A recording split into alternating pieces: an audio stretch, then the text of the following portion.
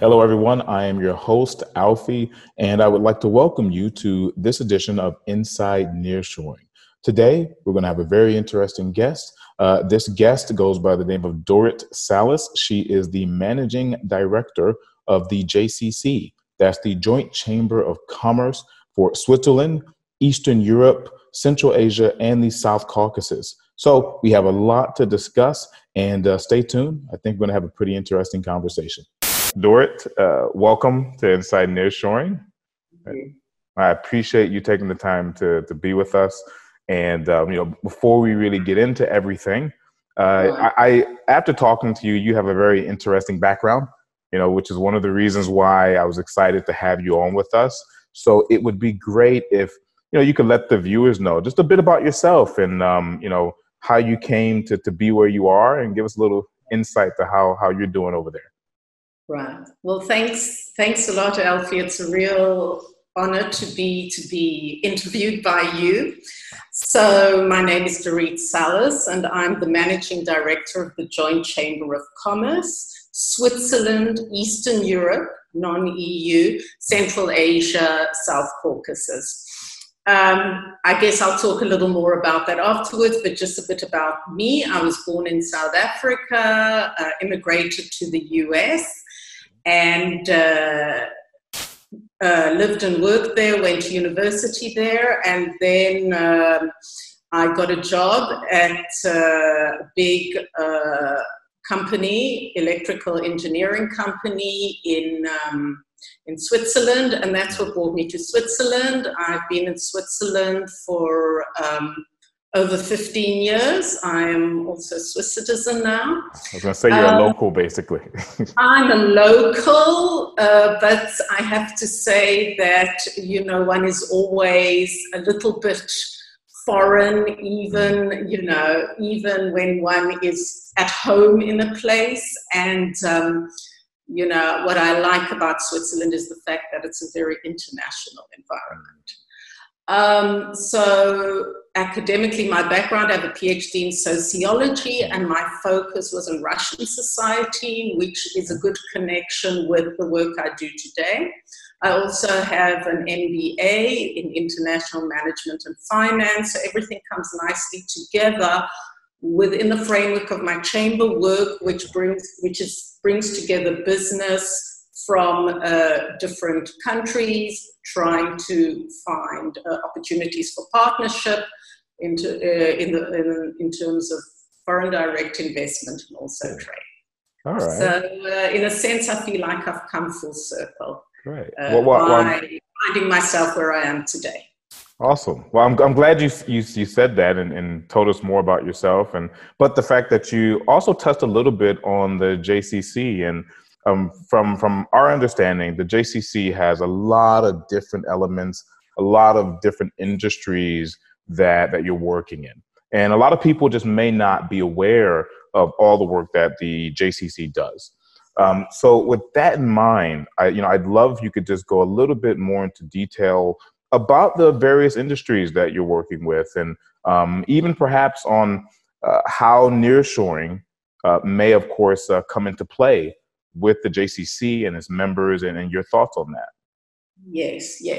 So to give you a little profile of JCC, our mandate is really to support Swiss companies that are interested to do business in the Eastern European sphere, Central Asia and South Caucasus. We actually try and promote Swiss business in 13 countries, which is quite a big ask, because each country, there are of course a lot of similarities, but then again, each country has its own specificities. Our members are mainly Swiss companies, small, medium-sized enterprises, but also big multinationals in a broad spectrum of sectors which in a sense reflect the makeup of the Swiss economy. So we have many companies in manufacturing fields, in machine building, in precision tool building. We also have companies in pharmaceuticals and chemicals. We have companies in consumer goods, in renewable energy, in the engineering sphere. We have a lot more IT companies these days. We have service providers, also banks, a lot of financial service providers, legal firms, consultancies offering all kinds of technical support to companies that are interested to enter the Eastern European sphere, require expert advice. So, as I said, in a way, we are sort of a snapshot. Our members are a snapshot of the leading sectors in the Swiss economy. Okay. Well, I feel like I should have asked what industries you're not in, because you guys do a little bit of everything. So thank you for giving us, more information about that. And to me, it seems as though even though you have so many different industries you work with, and obviously this is called, inside nearshoring, that I think a lot of people consider nearshoring to be more IT related. But I think it shows it's not necessarily the case, that nearshoring can mean a lot of different things, and sometimes it goes by a different name. You're absolutely right about that. In fact, that's also been our observation. One automatically thinks, it's getting your software developed and your processes maintained in another country which has the resources and maybe it's more cost effective. But, in a sense, it can be done in traditional manufacturing spheres as well.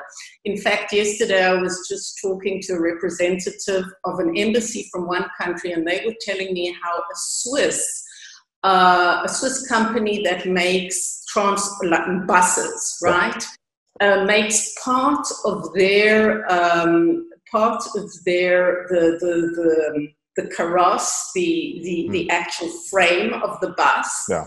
In Belarus, let me not be, there's no secret about this. And then they bring those parts back to Switzerland and they assemble the whole bus in Switzerland. So this is a model that globalization has made very common. We see a lot of manufacturing production in further markets. Let's say China is a classic case, right? Also India for certain things, call centers and so on. But I think what is maybe more nowadays, something that's becoming more popular is the idea of bringing these operations closer to home, i.e. the nearshoring, right, rather than the far-shoring. Yeah. And of course, it brings with it a lot of advantages, which I'm sure you are aware of. Definitely. And I've always felt that when it comes to Switzerland in particular, Switzerland's very unique. And of course, you can say even more so than I could. I've only been, a few times, right? But Switzerland is so diverse. And when I think globalization, and I think nearshoring or offshoring or whatever you want to call it, I do tend to think of Switzerland because there are so many influences where you have, if you're in Zurich or Bern, you're speaking German. If you're down in Lausanne or Geneva, you're speaking French. You have the Italian-speaking regions, and you tend to be kind of in the middle of everything. So I would assume that there would be some, just naturally, that there would be ties to a lot of different countries just based on the history of Switzerland. Well, do you agree? Have you found anything similar to that? Do you think Switzerland is just maybe more open to globalization versus maybe some other countries or regions? Or do you think it's kind of the same across the board with Europe in general? As you know, Switzerland's very small, right? It has a population of 8.2 million, yet it's one of the, I would say, in the top 20 most prosperous economies in the world. And one reason this is the case is that there is so much foreign trade, export, operations in other countries. 2 out of 5 Swiss francs are earned abroad. Mm. And this is a figure that not only reflects gross exports, but also the added value generated in Switzerland with goods and services due to this fact. So Switzerland has to, in order to survive and thrive, look to foreign markets, look to producing in foreign markets, to exporting in foreign markets. It's a question of economic necessity. And the Swiss have, although maybe in certain areas they have a reputation of being more conservative, they have been fairly, how shall I say, adventurous in their entry into different markets. I mean, you will find the big Swiss multinationals in most markets of the world, you know, and also in markets where at a time that were not that well-known, not that accessible. So I do think that the Swiss, in that respect, are very open, and they have certainly blazed certain trails. One market, let me give as an example, is Uzbekistan, right? Mm-hmm. Now, Uzbekistan is on an upward curve. Reforms were introduced by President Mirziyoyev recently, and this has really created a lot of awareness about the economic opportunities in that market. But you know that the Swiss textile industry has had a presence in Uzbekistan for 25 years. Just to give you an example, they are very well established, they're very well entrenched, and now they can build on that precedent in this current very exciting environment. So Switzerland has done that, you know, take Nestle, take Novartis. This is the Swiss way.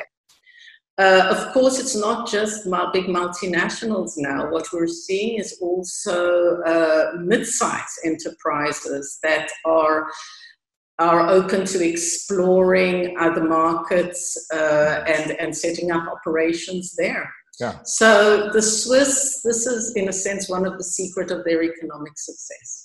Gotcha. Okay. Well, and you know, the Swiss tend to be, or seem to be, a little bit more low key about things, right? And not necessarily bragging about it or saying too much about it. And then you turn around and you find out that there are Swiss companies and multinationals, even in Ukraine, for 20 years or so, working, say, in IT or banking and things of that nature. So it is very unique, and I would assume you get to see a lot of that with your work with the JCC.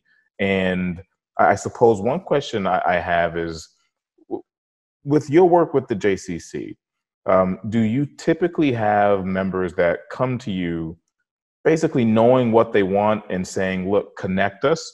Or is it more of like a mentorship where they're interested in the organization, and then you're able to look at them and say, hey, these are great opportunities for you, being a Swiss company, say in Eastern Europe or Central Asia or the South Caucasus? Right. It's hard to draw a general rule, but I think that when companies come to us and are interested to join our organization as members, they already have an idea that there is an interest in the region that we represent. They've probably discussed internally the fact that these are, let's say, Central Asia has a series of very interesting markets that they are interested to learn more about, in order to assess how they might want to advance in those markets, how they want to sort of develop their strategic approach in those markets. We provide them a lot of information that they might not be able to get online. We also provide them with access to partners on the ground, to contacts, because that's one of the value-added aspects of what we do. We build up a vast network of business representatives, of organizations, but also private companies in these markets, because this is a critical aspect of doing business in a market, is having a partner, having a reliable partner on the ground. And when a company does not yet have a sense of, the market itself or connections there, they need a little assistance in that respect. We do not help them develop their strategy per se. We might flag certain markets that are interesting. Why don't we help them in the nuts and bolts of developing their strategy? Because we have members that provide those kinds of services as part of their professional portfolio, and we do not want to compete with our own members. We could never do it as well as our members do, or devote, that is their specialty. So what we try to do is, when there is a deeper knowledge required, we try to channel a company that is a member to another expert within our network for more in-depth strategy development and everything related to building an approach in a market. Okay. So we're kind of like this hub in a way, a hub with lots of information, with very good contacts, with know-how about these markets. And we try to sort of orient companies in the right direction to take the next step. Gotcha. Well, I mean, you can only do so much on LinkedIn, right? So you have to have some people you trust that can actually help you and guide you. And it seems as though the JCC offers that. And with what you were saying, you kind of touched on something that that I'd like to get into. You touched on trust, right? And there's something that's fascinated me. And as an American, right, we see things back in the States and you say, okay, you want to buy American, made in America, but we all know everything's made in China. We just know it is. So I guess the question for me, and it may be controversial, so be careful. I know a lot of Swiss companies that nearshore, but don't necessarily want to make that public. And I found out that there's a lot that goes into being Swiss made. And I've seen the brand and the site and the companies there. And, I'd love to know your opinion on, well, one, obviously, it'd be great if you tell us more about what Swiss made really is, right? What that really means, if you can give some insight to that. And if you've seen that being Swiss made makes a huge difference with the companies that you're working with, because you're doing a lot more in terms of, say, international trade and industry, which touches into nearshoring. But I'd love to know your thoughts on, hey, what is Swiss made, and is it that important to Swiss companies to work with other Swiss companies that are Swiss made? Mm-hmm. Mm-hmm. So what is Swiss made? Big question. I can certainly say, and this is also from the perspective of the markets that we promote, and companies, etc., and governments in those markets, that Swissness stands for quality. Mm-hmm. It might not be something that cheap, but it might cost a little more, but you're getting top quality. Yeah. And so anything with the Swiss imprimatur on it already suggests that you're dealing with a good quality product or service, right? Now, What this means technically is that a certain amount of product content has to be manufactured in Switzerland, right? Gotcha. But it doesn't have to be everything. The key area that companies, I think, are very hesitant about nearshoring, offshoring, sharing with partners in other countries is that the high tech or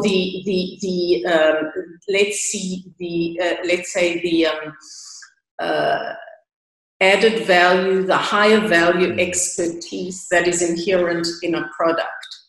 So what they would do is manufacture maybe some very generic elements of the product in another market, in another country, be it near or far, but that added know-how, that specific expertise is something that is guarded, and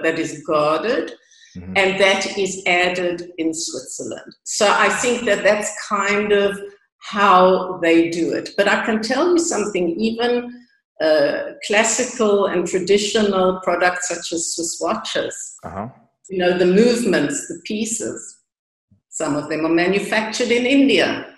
Some of them are manufactured in China, but the assembly and those specific elements of the product that require, you know, how shall I say, that require that special know-how are completed in Switzerland.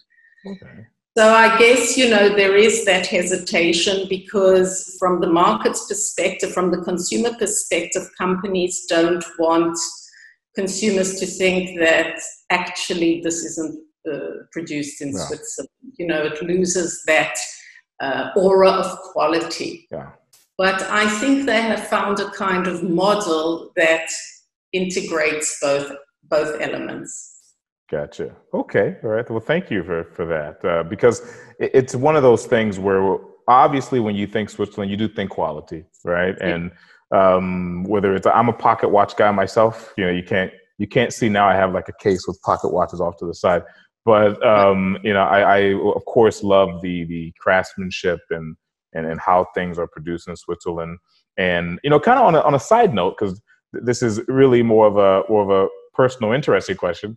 What are the things that you enjoy the most about Switzerland that are not cliche? Because if I say Switzerland, especially to other Americans, they think watches, banks, cheese, good chocolate.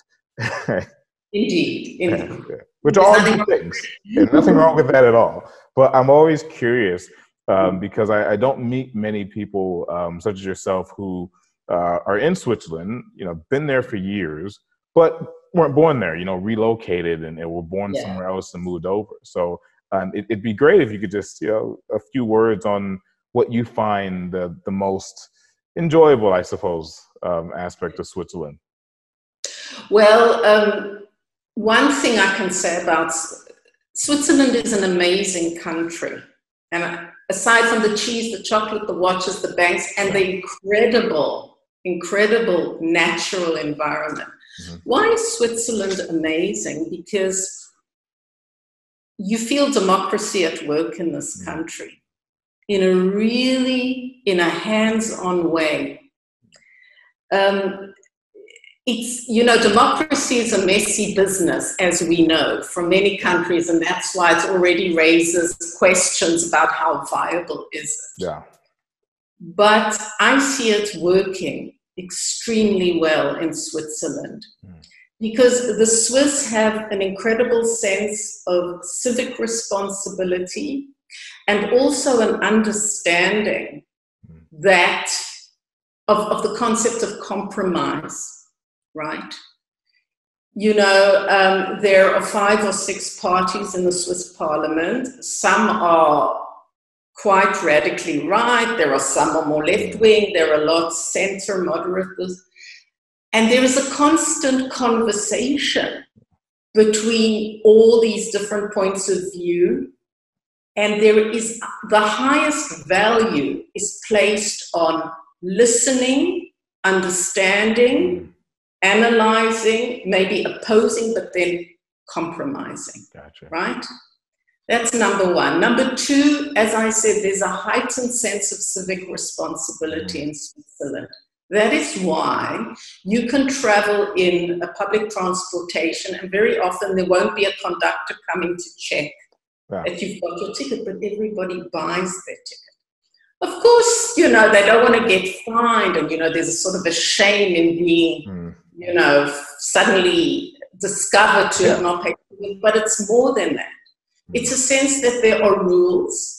We play by the rules. It is our duty as responsible citizens, and the state gives us benefits back. Gotcha. Because of this, Switzerland is also an incredibly well-functioning country. I mean, the basics that you need to live a decent and dignified life as a human being are in place. There's public transportation, things run on time. There's health insurance. It's not the cheapest in the world, but it's there. What else can I say? The environment is clean. You can, if you don't like something, there is a channel where you can express your discontent, and if enough people agree with you, it can be brought to the vote. All those things, from things running on time and knowing that a bus will come when it says it comes, to being able to go to a doctor. These are very basic things, but these are critical things for people to live a decent, dignified life. And when I look around me today, and listen, I'm an American patriot. Yeah. I love America. America is an amazing country. But what I see today is that average citizens struggle, right? Yeah. And they struggle because they don't have these basic things that should be a matter of course in any country, especially a country that calls itself a democracy. Yeah. So from that perspective, I think that Switzerland is amazing. Mm-hmm. It has a lot, I think, to teach is big, but it is a country that can be looked at and that other countries can learn from in many respects. So that is my big love, why I really love Switzerland. But I can also tell you, the hiking in Switzerland is fabulous. Okay. And I discovered it when I came here. So I'm a real city person, but spending time in Switzerland makes you develop a great appreciation for nature. And I've learned to really love being out in the mountains, being out in nature. It is a wonderful privilege to have. Awesome. I'm going to have to spend some more time in Switzerland. I'm there often. I've been to some interesting spots from, Uzwil to Zurich to Bern to some places I can't pronounce just because, my accent is probably too American to pronounce them. So, but still, you're right. Lovely, lovely country. And it seems as though a lot to aspire to. And, that kind of leads me to another question. When I think of, or I tend to believe that many Central and Western European countries tend to kind of see Eastern Europe as just kind of this one homogenous zone, right? Especially, and I look at it as Europeans or Western Europeans, Central Europeans, they kind of see the Eastern European area the same way that Americans see Europeans that don't speak English, right? As in everyone's just the same. It's just you're either British or you're, you might as well be Italian or Spanish because we don't get it, right? So just out of curiosity, what would you say is the view that many Swiss industries or Swiss companies have on Eastern Europe, Eastern Europe specifically, just because it's so close. And with your work with the JCC, I would assume that you've seen a lot of different opinions, and you've probably heard a lot of different things. Some things that may be based in fact, some are just, who knows, media, whatever it is. So it would be great if you could give some insight into that, as in, how do Swiss companies in particular see Eastern Europe? Mm-hmm. What I found also about the Swiss is they're well-traveled. And because they're a small country and they're surrounded by many other countries, there is sort of an inherent awareness of cultural difference, linguistic, God knows, linguistic mainly, but also maybe religious in certain senses. I mean, they know their environment and their broader environment. They you can travel by car even to Eastern Europe and that. So I must say that there is a more nuanced awareness of the different countries and an understanding and a knowledge of the specifics, the historical background, the political, the economic. They don't look upon Eastern Europe as a homogeneous mass, let us say. They're aware. The further you go, maybe the harder it gets. Central Asia, again, people have been there, people are well-traveled, and there is a growing awareness of the cultural differences, the nuances between the different republics, for example. And of course, the same goes for South Caucasus, Georgia, Azerbaijan, Armenia. People know. So there is that understanding. And because of it, I think there is a desire to really familiarize themselves with the specifics of the particular market before they might take that step to go into it. There is an awareness that Kazakhstan is certainly not Uzbekistan. Nor is Kyrgyzstan like Tajikistan. There might be similarities, because of historically they were part of the same union. But these are different cultures, different approaches, and I think there is an awareness of that. I think over time the awareness has grown as globalization has also taken hold, and also there's communication and media, and social media is a lot more widespread. And I think that could also be the reason that Swiss companies more often than not succeed in these markets, because there is awareness of the difference, of that nuance, different that one has to understand and learn to work with. Okay, and I would assume that, and thank you for that, and I would assume that being as diverse as Switzerland is, I think that kind of trains people to be aware of the differences, because there are so many subtle differences, even in Switzerland, right? You can get on a train for 2 hours and now you're speaking another language, right? Totally. In the same country. Totally. And people grow up learning, as a matter of course, being able to speak 2, 3, or even 4 languages. So, by definition, they're in an environment where there is a lot of cultural, linguistic, etc. difference. So there is a much greater openness, awareness of this. Gotcha. Yeah. I'm always a little bit jealous of the languages that everyone speaks in Switzerland. I basically speak English and bad English, and that's about it. But I'm working on my Ukrainian, so we'll get there at some point. Good for you. No, absolutely. Listen, it is very, very admirable that people speak so many languages. Also, little kids, they're like bilingual. Many of them. It's amazing. And I think it's an enrichment, and,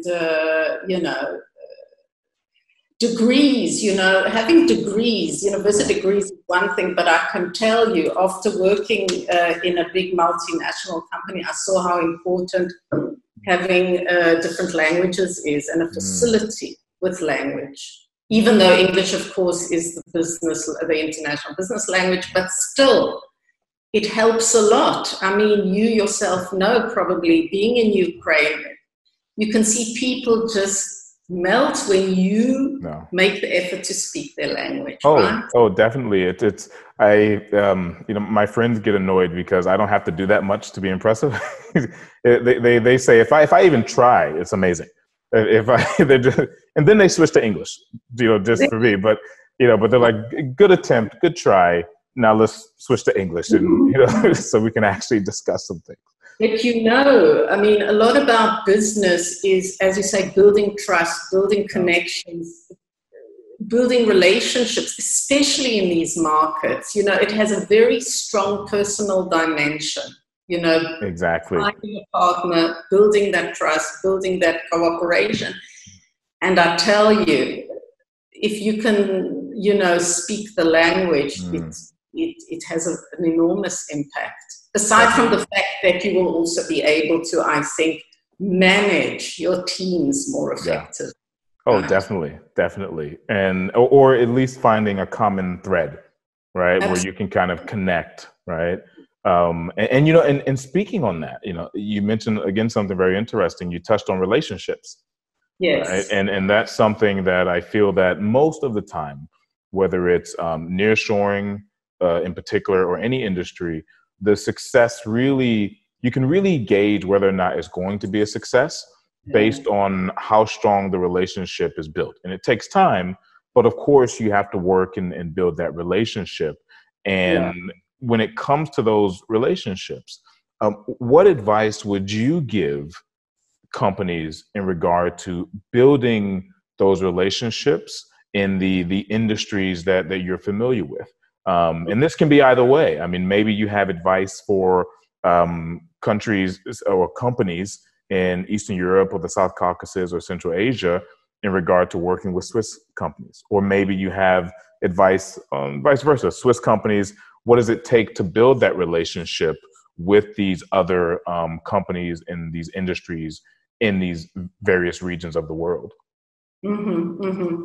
Yeah, that's a very interesting question. I mean, that is almost the key. Of course, your product has to be good and there's got to be a demand for it, whatever it is. But beyond that, it's really, it's really about finding the right partner. Mm-hmm. Understanding the market is one thing. You can sit at your desk in your home country and understand the market to a certain extent, but afterwards it's going out there and finding the right partner, a reliable local partner, and who is well networked in the market, who you can trust. How do you build trust? I think you maintain a certain openness. You maintain an openness to the way things are done in that country. I mean, each country has its modus operandi. In general, also in terms of business, it might not be the way it's done in Switzerland, right? Concepts of time are different. Concept of agreement are different. One has to maintain an open mind and a certain degree of flexibility in trying to understand and somehow accommodate those differences. I think that's very important. And to give time to building the personal side of the relationship, something that in Switzerland is not made, and also in the US, is not necessarily done, but socializing with your business partner is a very important ingredient in building a good and solid working relationship.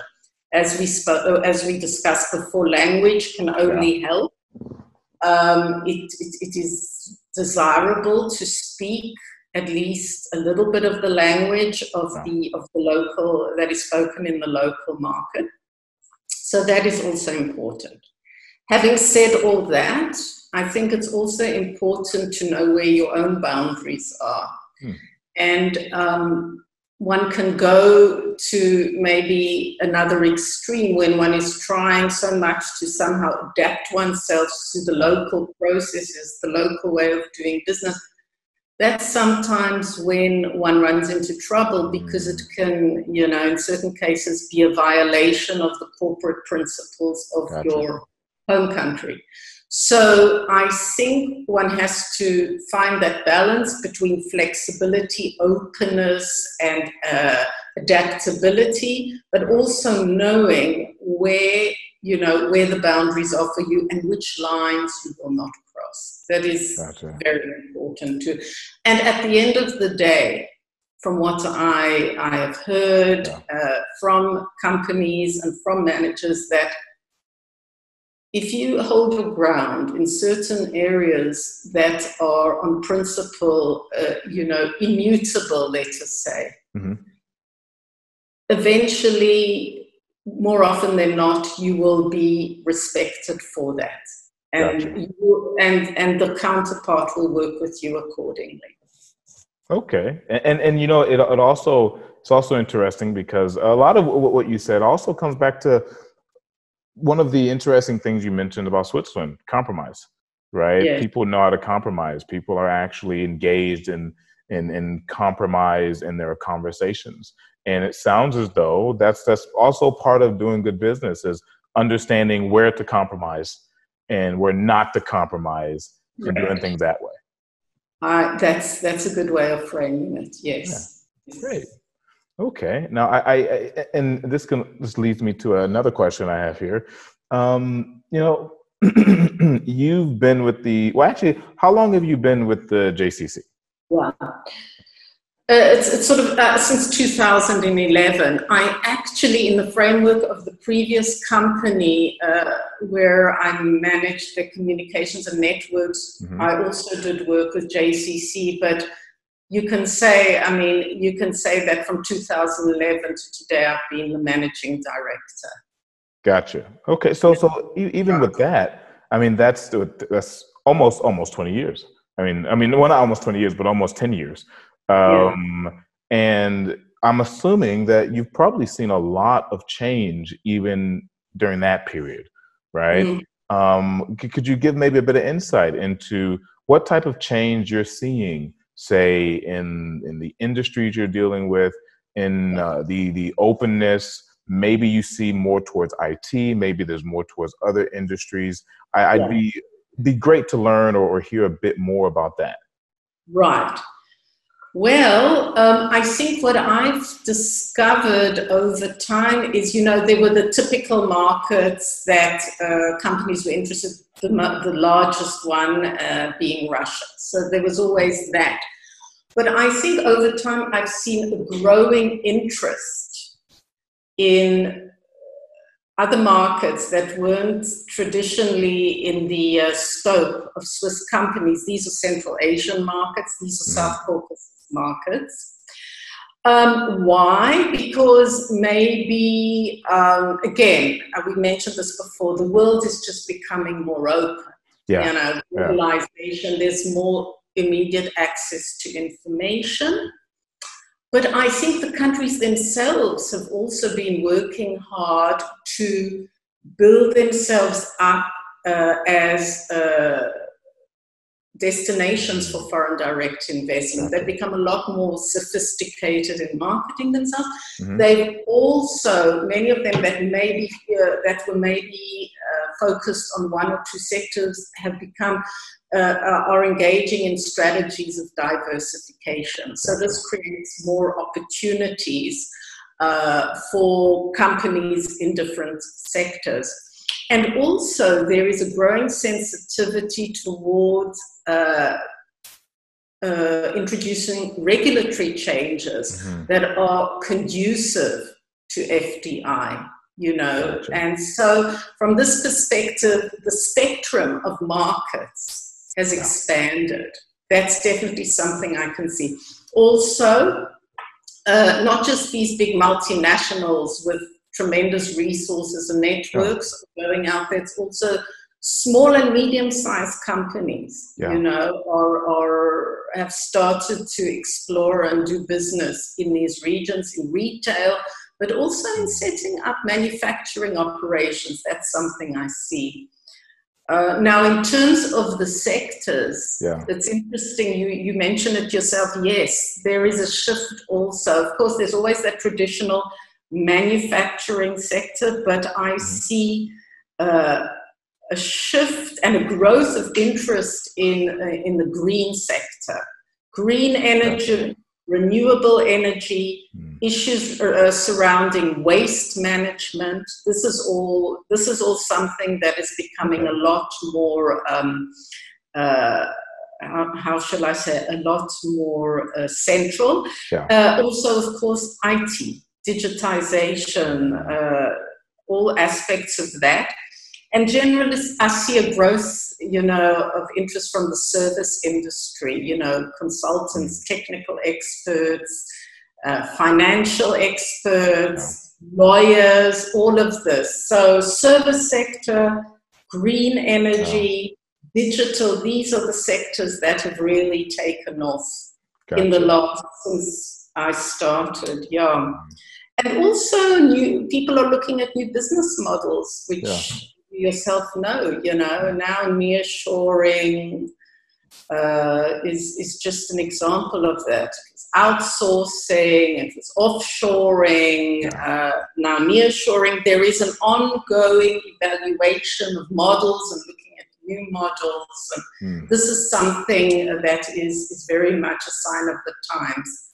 Whereas in the past, it was a much more static picture. Gotcha. And it's interesting, you know, sign of the times. I guess we can't ignore the elephant in the room, right? COVID-19.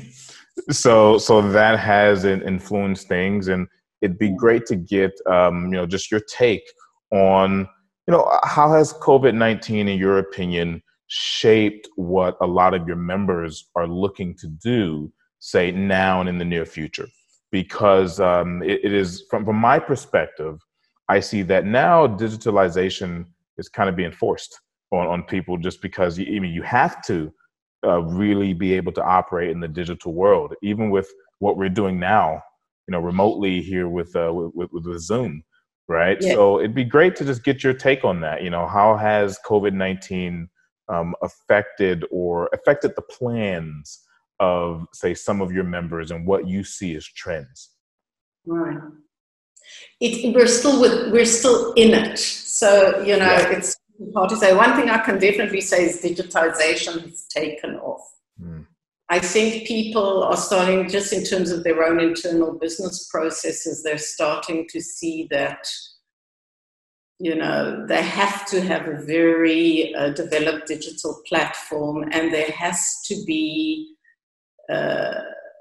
they have to be able to keep the business running, even if they can't be there in person. So there's definitely that.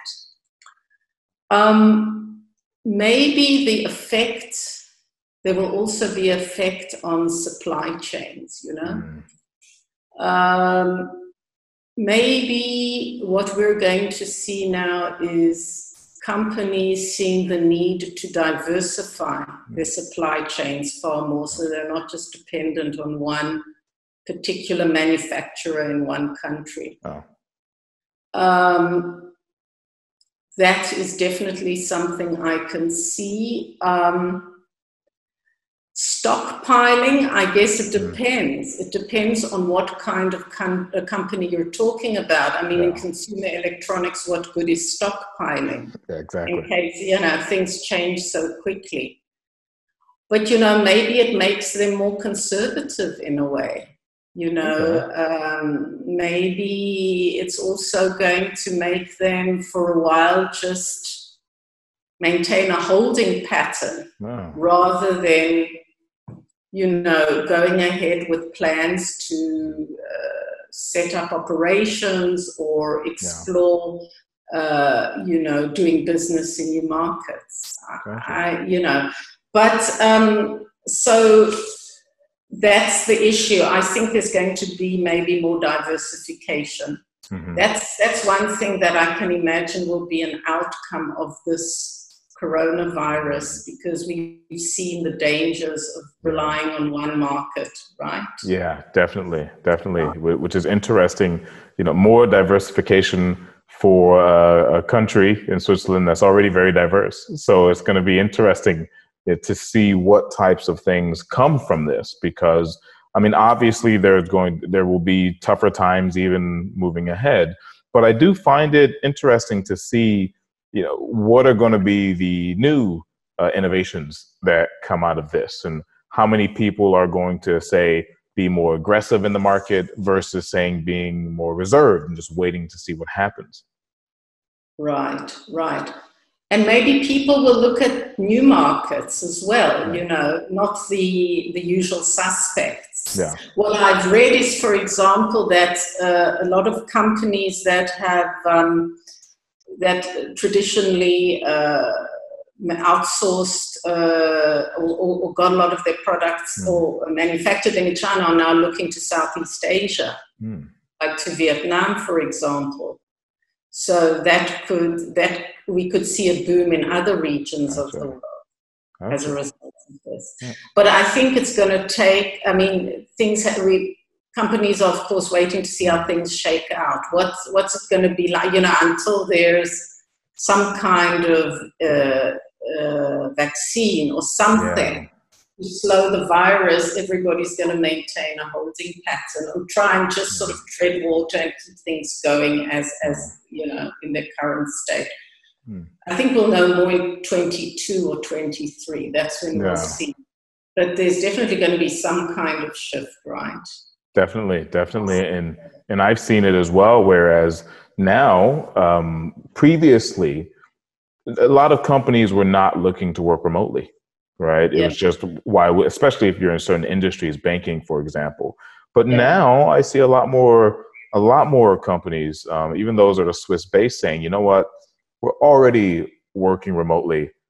Let's give it a try in another market and see what we can come up with. And that's where I see some interesting connections with nearshoring, because certain industries obviously are a bit easier to fit within that model versus some of the other industries. So it seems as though there's going to be some interesting changes coming up, and some of them are already in the works. And with that being said, I also wonder, with the JCC, are you planning any extensions into other territories, or are you pretty set in where your market is now, dealing with, Switzerland, Eastern Europe, Central Asia, and of course the South Caucasus? We're not planning to expand into any more markets. I sit with my board and I'm like, oh my God, do we have too many countries that we're trying to take care of? I'm like, no, I think we're doing the right thing also, because these countries are connected. They're Hmm. also, it's a regional clusters. It's very Yeah. important to think not just in terms of the specific countries, but also to think more regionally how you can, use one Mm. country as a kind of launching pad or a hub to expand into neighboring countries. We won't be expanding into other countries, but what we certainly are doing, and I mean, we, like everybody else, we're putting a higher premium on digitalization now. Yeah. Until the end of 2020, all our activities will be digital. So we Gotcha. usually have a big program of events, Yeah. face-to-face events. Everything is going to go online, which is great in the sense that it gives us access to a much larger audience, and Mhm. also to speakers that are geographically far away, but Yeah. have a lot of very interesting content to bring to our events. So that's great. And from 2021, all things, in the hope that there will be some kind of control of the pandemic, Mm. we will be offering a hybrid model of Okay. digital events, but also physical events. And I Gotcha. think this is an enrichment, to be honest. As Yeah. I say, we reach more people, we can get more interesting content. So listen, it's an opportunity. We've got to Yeah. grab it with all Exactly. the downsides. Well, there you go. You got to take the good with the bad. But yeah, that's the only Got way to to be move forward. creative too. Got to be creative Yeah, yeah. and really try and build on the current situation. Yeah, this seems like a time to start thinking outside the box, right? Indeed. Yeah, if you've been holding on to something, this might be the time to actually move forward and give it a shot. Absolutely. And I have to say, you know this much better than me.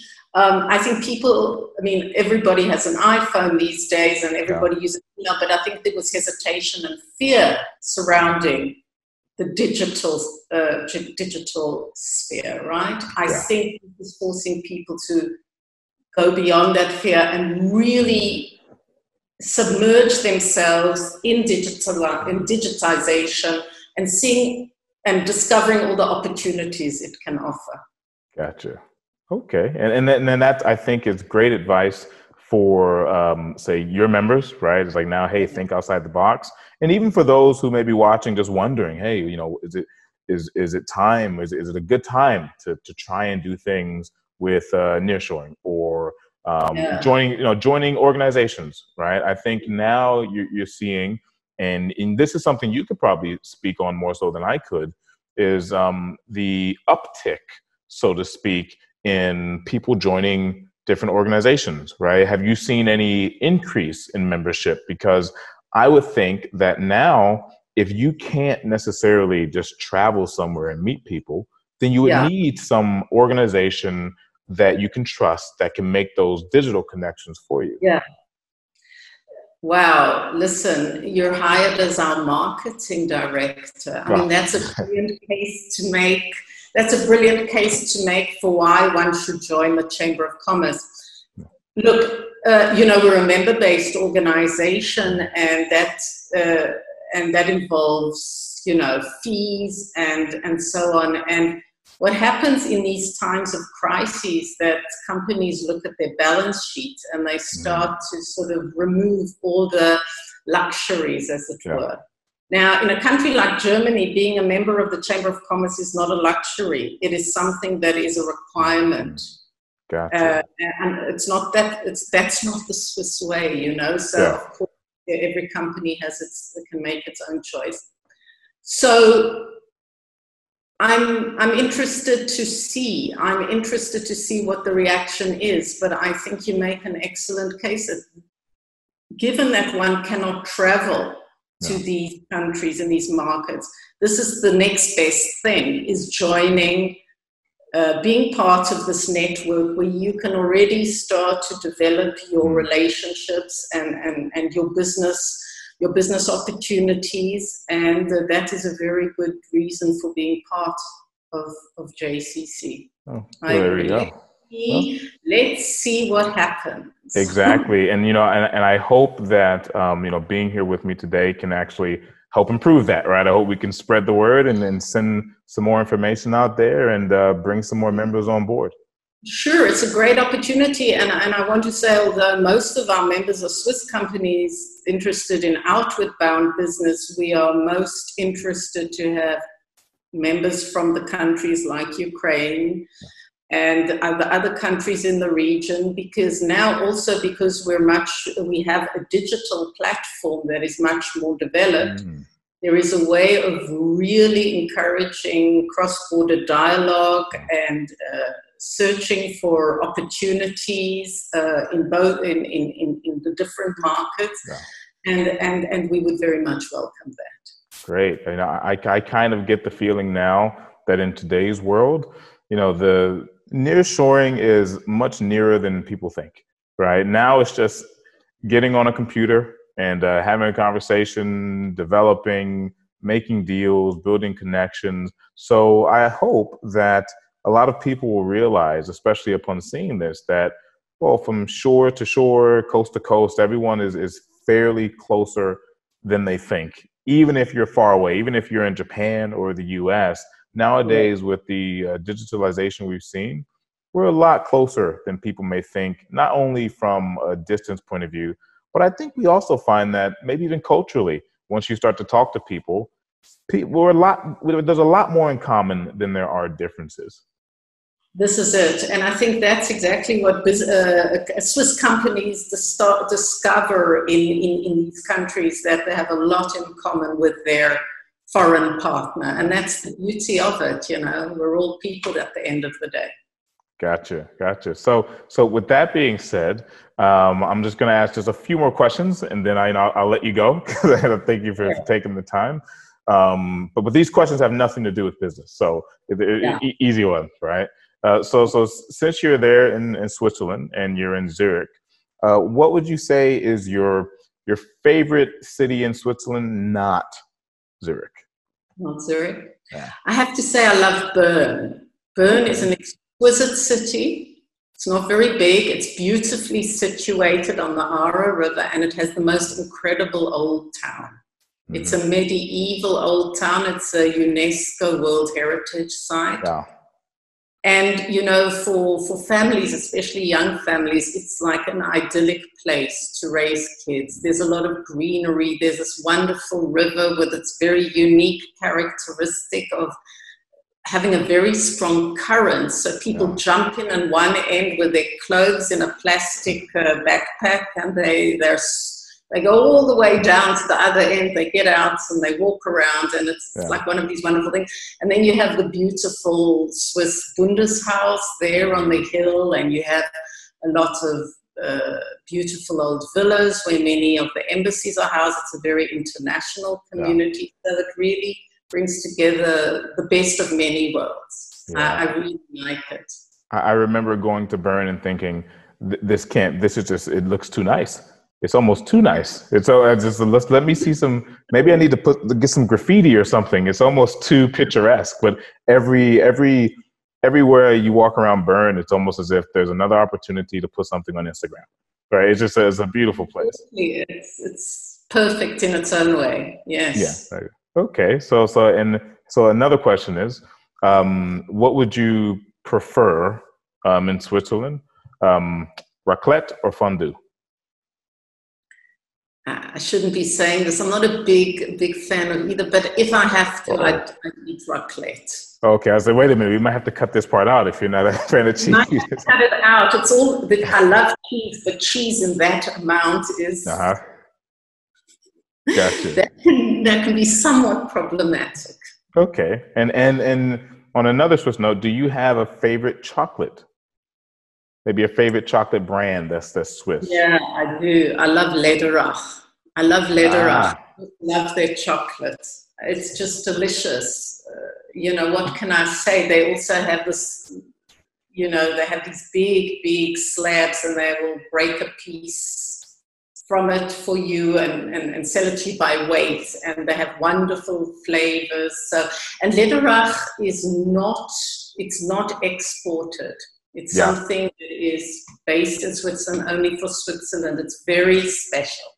Yeah, and I'm glad you said that, because I agree. That's also my favorite chocolate. Really? So every time I go, I go in there, and I don't even want to say how much I spend, because but it's worth it. I'll put it that way. It's worth it to get that and bring it back, because you can't. It's not exported, right? So you have to buy it there. So it's very special, but delicious. And it does make it unique as a gift. Exactly. So cool. All right. So I just want to, that's all I have for today. And I want to thank you for joining and giving us a bit more insight into, who you are, the JCC. We've made some interesting connections to nearshoring. And I just want to say thank you. Appreciate it. And I'm pretty sure we'll be talking again very soon. Sounds good to me. And thank you very much for this opportunity. It was very interesting. Thank you. All right. There you go. So I'm going to, I guess we're going to cut it at that. And talk soon.